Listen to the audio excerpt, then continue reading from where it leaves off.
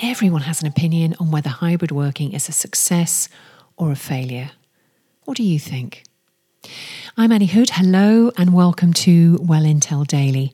This is the podcast that joins the dots on wellbeing perspective and everyday relevance. The COVID pandemic opened the gate to the biggest flexible working experiment the world had ever seen. Both joy and sorrow ensued from March 2020, depending on who you were and what your living circumstances allowed. Ever since then, a delicate dance has been playing out between employers and employees on what flexible or hybrid working means and how to manage it. Individual situations and preferences alongside productivity and business performance are the biggest issues.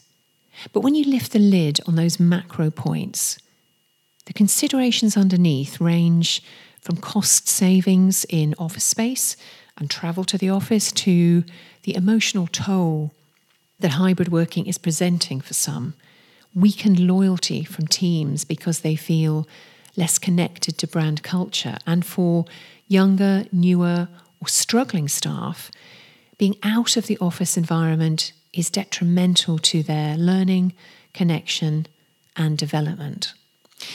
The fabulous Christine Armstrong has compiled a working models spectrum, and it describes 6 options that are being used across the employment landscape. Here are the 6. 100% remote, no office visits required. Work from anywhere, regular off-site working. Fluid hybrid, that means flexible days in the office, or a fixed hybrid, set days in the office.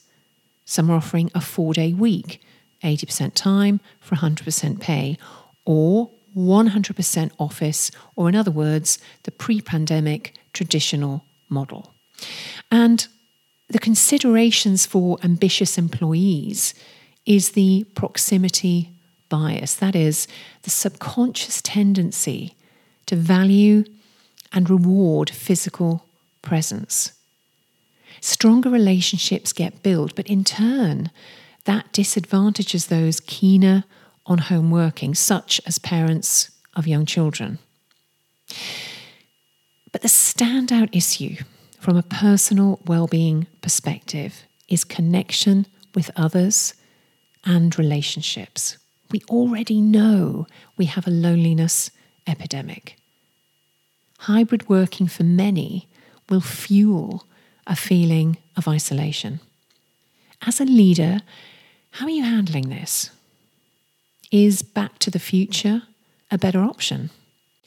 Or will it actually come down to employees working for companies that adopt the model that suits them best over the company that is the shiniest on paper?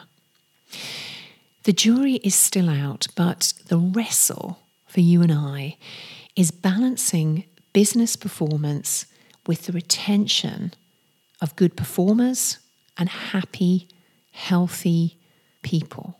It's still a work in progress, but the scales today weigh more heavily to people first. Tomorrow, you'll hear from Victoria Fuller, partner in the Global Retreat Company, echoing from a different perspective exactly this sentiment.